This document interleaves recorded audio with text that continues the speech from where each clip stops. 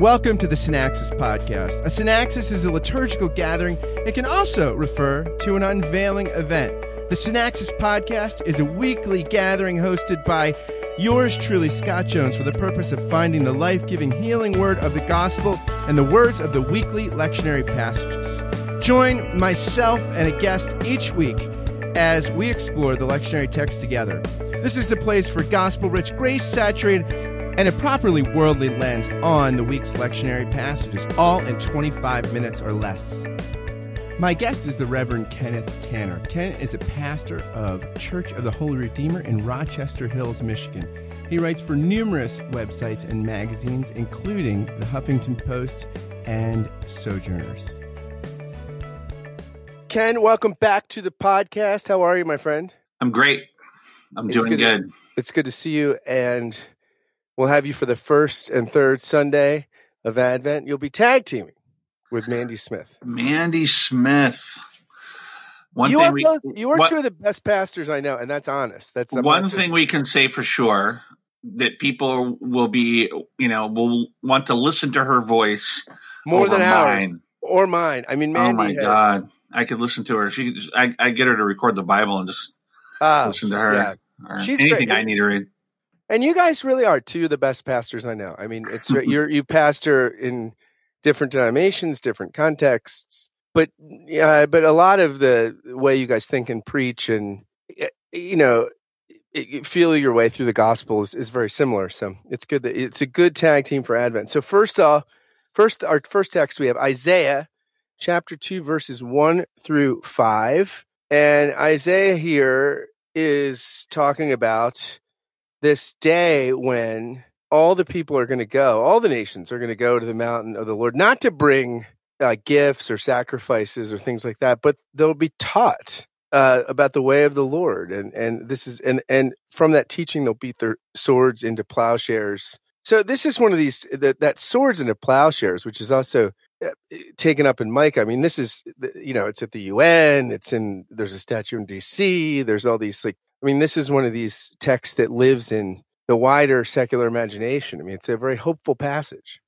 Yeah, it is. And, you have people like Shane Claiborne and I'm trying to think of the name of the man he's been following around on tour who beats guns into farming tools.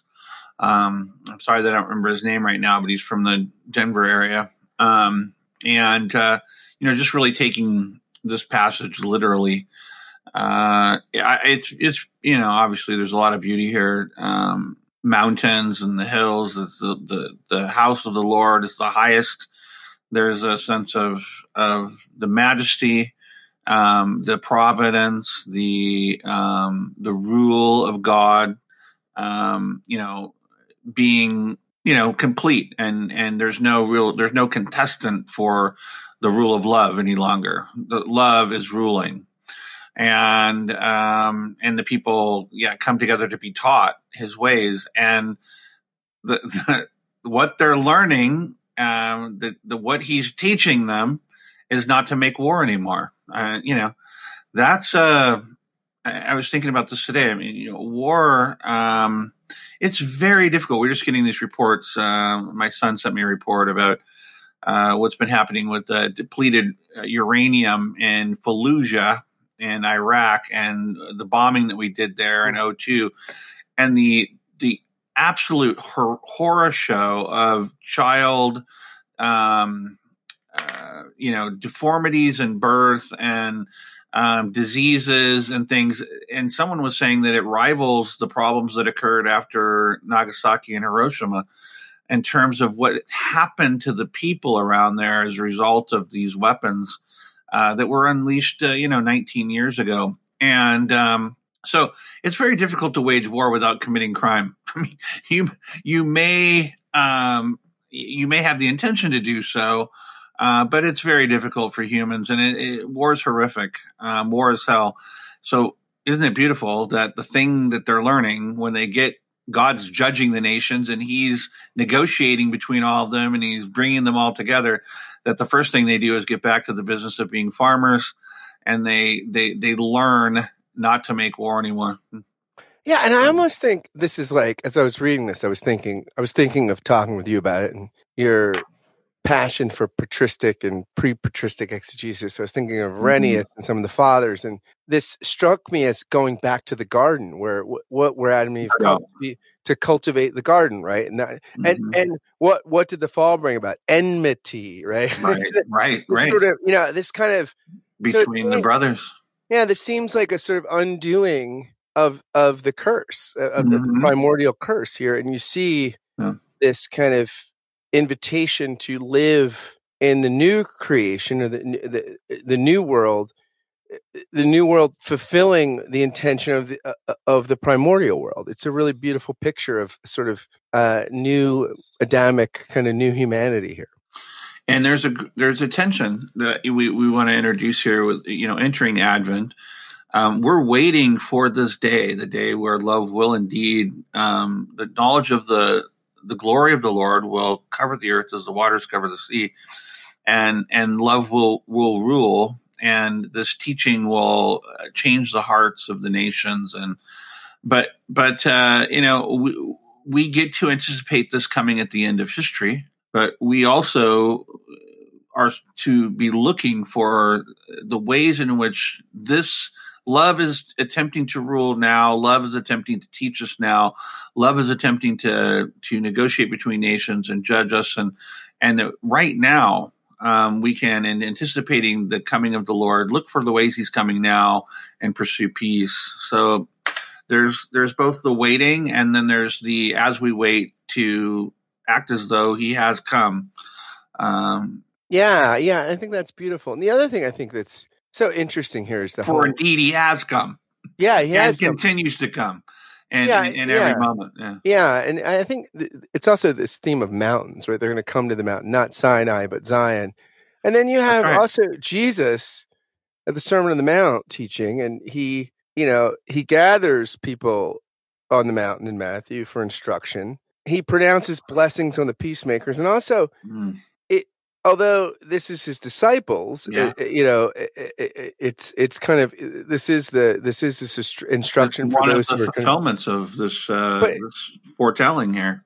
But he's calling them to be salt and light to the world, and so there's this sort of I think there's this interesting fulfillment. Also, I was just thinking about how I've thought about this for a while, about how justification by faith is so key in antagonisms, in the sense of if you're justified by faith, if your peace is Christ, then you don't have to make war of ideas or ideologies or tribes or this. So this sort of being in Christ is what allows you to be in peace, because when you come to his open arms, right, then you can in vulnerability open your arms. And so I think part of this grace is the entryway, and this fact that you receive it allows you to be a receiver and a peacemaker, and to beat things into plowshares.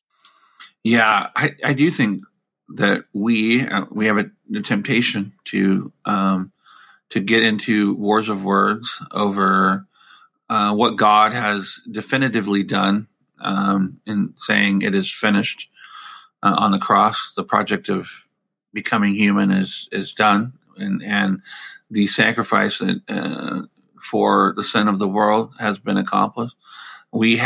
All humans have been reconciled by God to God by his action. And so it's, I think we can't get distracted. I think we can also, I'm not much into realized eschatology. I think we have to continuously remind ourselves that the principalities and powers are very much still at work in the world, and human engagement, and there's a lot of darkness, and we're still waiting for the ultimate coming of God, where again, indeed, love will rule. But it's just like this healthy tension I think we can live in, and recognizing he's coming at the end. And this is a picture of what it will be like. But he also has come, the Sermon on the Mount, and he's taught these same things. And he's invited us now into this way of living. We don't have to wait to begin to beat our swords into plowshares and and heed this wisdom. Certainly, being assured that we are reconciled to Him, and not having a lot of anxiety about that helps us get about that business.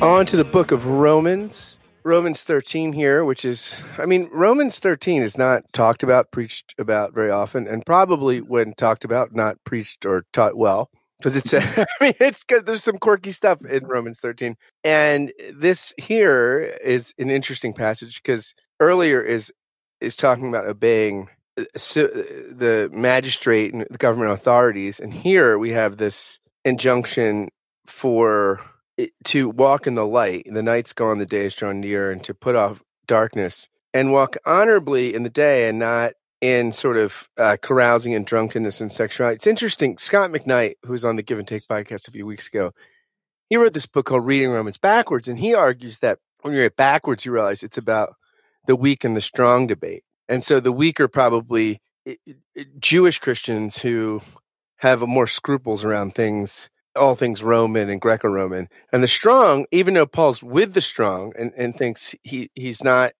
flexible in Torah observance, but he still wants the strong to defer to the weak as well. So McKnight argues Romans 13 is probably targeted at Jews, the Jewish believers who probably would have a little more sort of anti-Roman kind of sentiment. And this is also probably targeted to the Greco-Roman believers who are kind of into the carousing and there's all these sort of pagan things where you're drinking and carrying on and getting involved in all sort of sexual kind of liaisons and things. And so it seems like another place where Paul's sort of calling them to be together and them to both of them in light of the grace of God to bear one another's burdens, and then it'll take a sacrifice for both of them to walk in the light. I think that's really helpful, Scott, to see both of those groups within the church there being addressed by the apostle.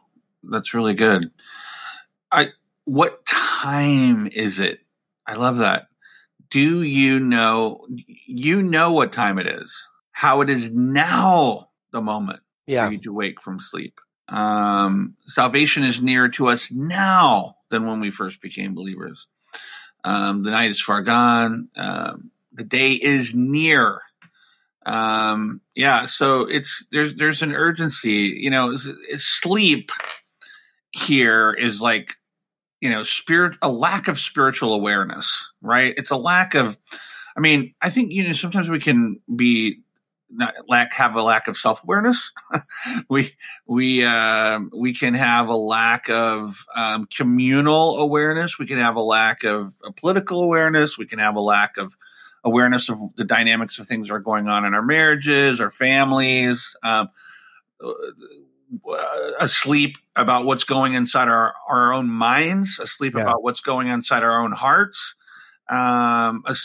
So many, we can live asleep about all the things I've just named and more. And I don't think that Christians are allowed to sort of, I don't know. I believe in recreation. I believe in leisure. I believe in taking time away and being refreshed.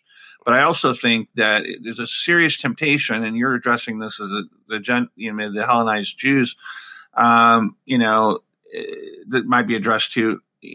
We cannot allow ourselves to not be situationally aware, not be self-aware, not be aware of the dynamics in our parish, our marriages, our relationships to our children, our friends, what's happening in the political world, what's happening internationally.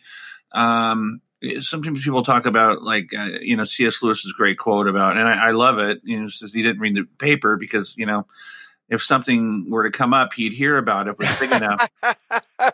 But you read about these people that eat yogurt in Ukraine and live to be 104 or 5 and 6, and people say, well, it's because they're not engaged with the world and the cares of the world and this sort of thing. But I don't know. I think to be alive and to be a Christian is to be, and I think Christ shows this, to be engaged with what's happening around you, and be aware of what's going on inside you, and aware of what's going on in your relationships, and because God is not just coming at the end. He's coming right now. And we're not hermetically sealed, right? Right. Even we know about biology, like this is why we use Perel and things like this. Like things are, our whole being is permeable, right? And so this is like physically, biologically true. It's also spiritually true, right? There's a permeability, and not that we want to keep everything out either, because there's some bacteria you want in and some you don't. Like, but it is this sort of awareness of the permeability, which is key. And then we don't sometimes want to look at the things he actually names, but I mean, yes, there was a sense in these texts that darkness was the time where theft occurred, where danger. You had there criminal elements that were involved. There was partying and these kind of things. But we're supposed to be people of the light. And people of the day, where there's diligence, and we've been talking about this awareness that God is not just coming at the end of the world, not coming at the end of our life, but always coming. He's coming on the Eucharist and the altars and tables and all kinds of churches all over the world, all the time. He comes to us and the poor, the people that we run into on the street. He comes to us and the prisoners that we visit. He comes to us and the people that we give a meal to, the people we spend time with. All of these people that, I think we sometimes think of as inconveniences. Christ is coming. So to be situationally aware is, I'm going to talk about this when we get to the gospel, but you and I and a lot of Christians were raised with this sort of hyper consciousness about eschatology and when things are coming, the thief of the night and all this kind of business. But I was not raised with that, actually. As I said it, I thought maybe he wasn't raised. But I love those charts. I love the dispensational charts. I want to read something that actually for last week's sermon, I reread The World's Last Night. Oh, wow. Actually, for 2 weeks ago's sermon, rather. And there are two quotes. I'll read one from the Gospel too. At the end of this is C.S. Lewis's essay that you're... Lewis says, I do not find that pictures of physical catastrophe, that sign in the clouds, those heavens were up like a scroll, help one so much as the naked idea of judgment. We cannot always be excited. We can perhaps train ourselves to ask more and more how the things which we are saying or doing are failing to do. At each moment we'll look when the irresistible light streams in upon it. That light which is so different from the light of this world, and yet, even now, we know just enough of it to take it into account. Women sometimes, although I have this problem, this is kind of dated because I have this problem. It happens to me at TJ Maxx. Women sometimes have the problem of trying to judge by artificial light how a dress will look by the daylight. Happens to me as sweaters all the time. Oh, yeah. That is very like the problem of all of us, to dress our souls not for the electric lights of the present world, but for the daylight of the next. The good dress is the one that will face that light, for that light will last longer. Man. Live in the light. If we, and part of living in the light is when we wander in darkness, we plead for God's mercy. And that's part of the light too. Whoa, mercy, mercy me. All things ain't what they used to be. No.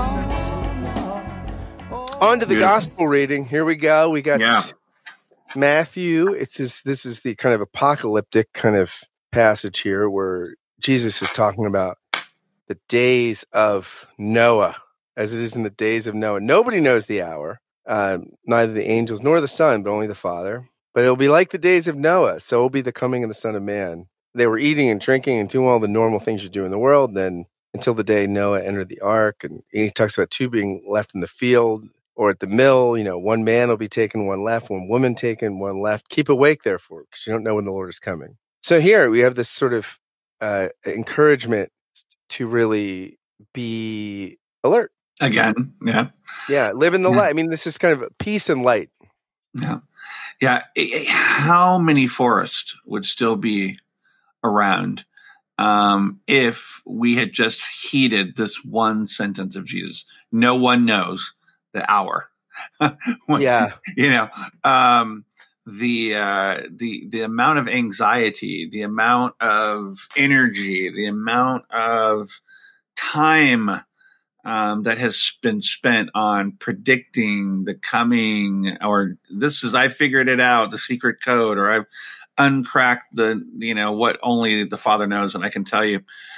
So for those who grew up in that, we just want to, say, like myself, we want to say, look, no one knows. And I think this is, of course, true about the end of the world, but most importantly, and for all of our listeners, the day of the Lord is coming, most likely, even for all who are listening to this, as the day of their own death. I mean, it's not, let's say the end of history as we know it, or time as we know it, is 5,000 years from now. I mean, when we're talking about the coming of the Son of Man, and when we're talking about the end of time for most of us is the day that we breathe our last, right? And there's a long exegetical history in the church of reading this as individual death, not the world's last judgment, but yeah.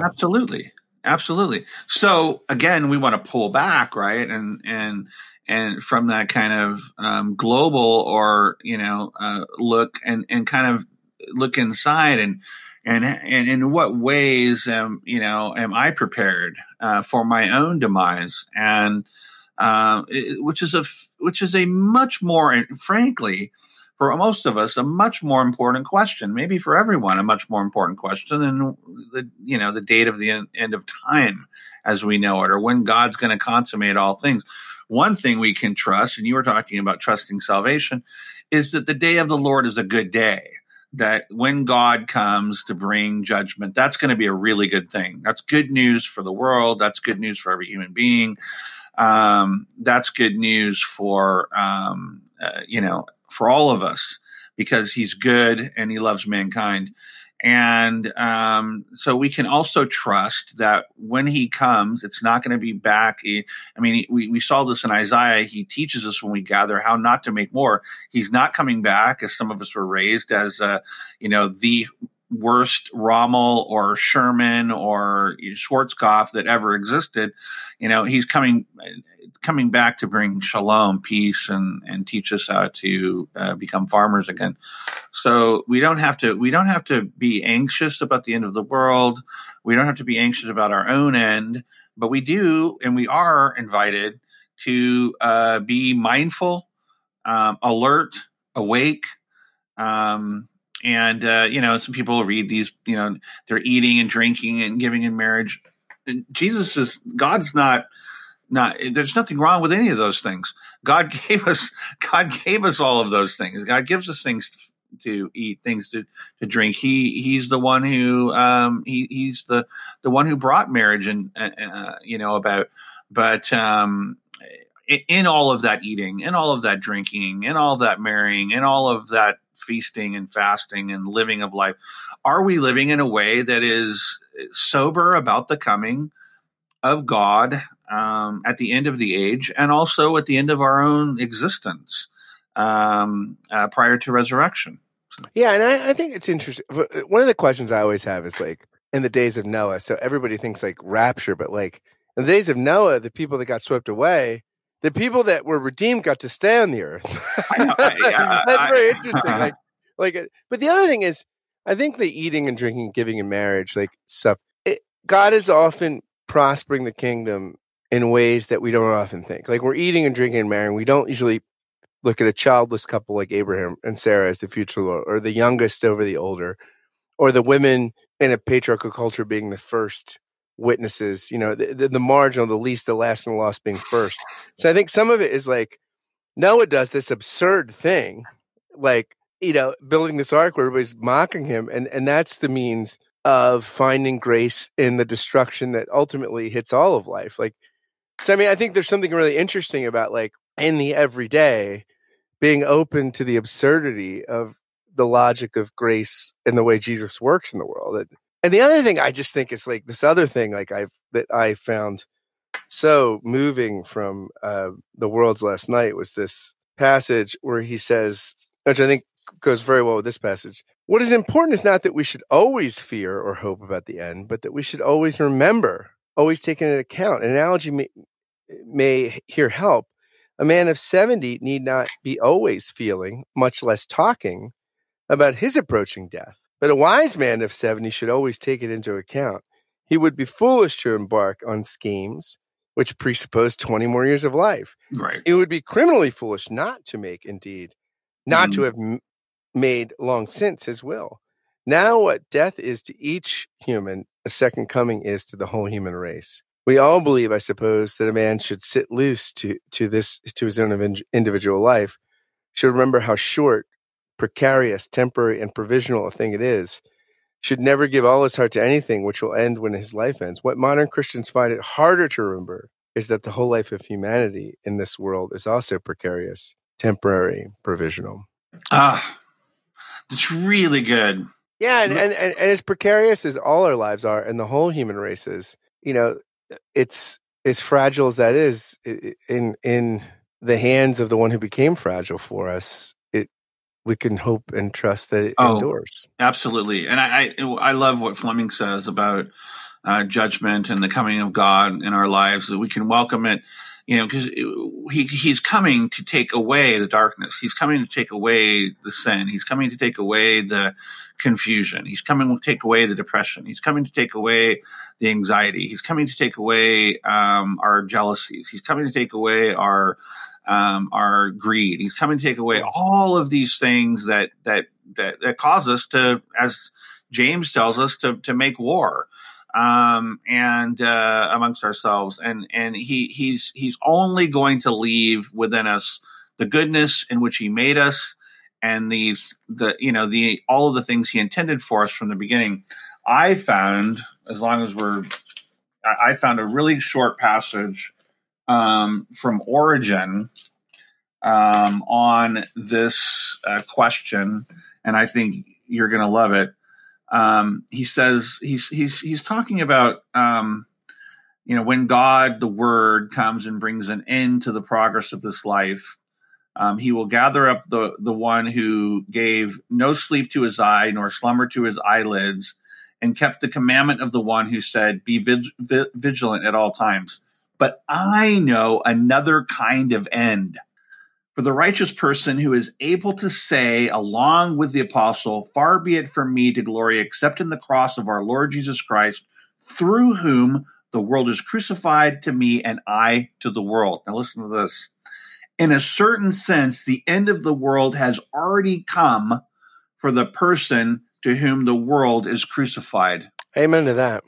And to one who is dead to worldly things, the day of the Lord has already arrived. For the Son of Man comes to the soul of the one who no longer lives for sin or for the world. Yeah, I think that's right. I think that, through the eyes of faith, we see the power of the cross, that really there's not as much difference in the first and second coming of Christ as we think. Well said.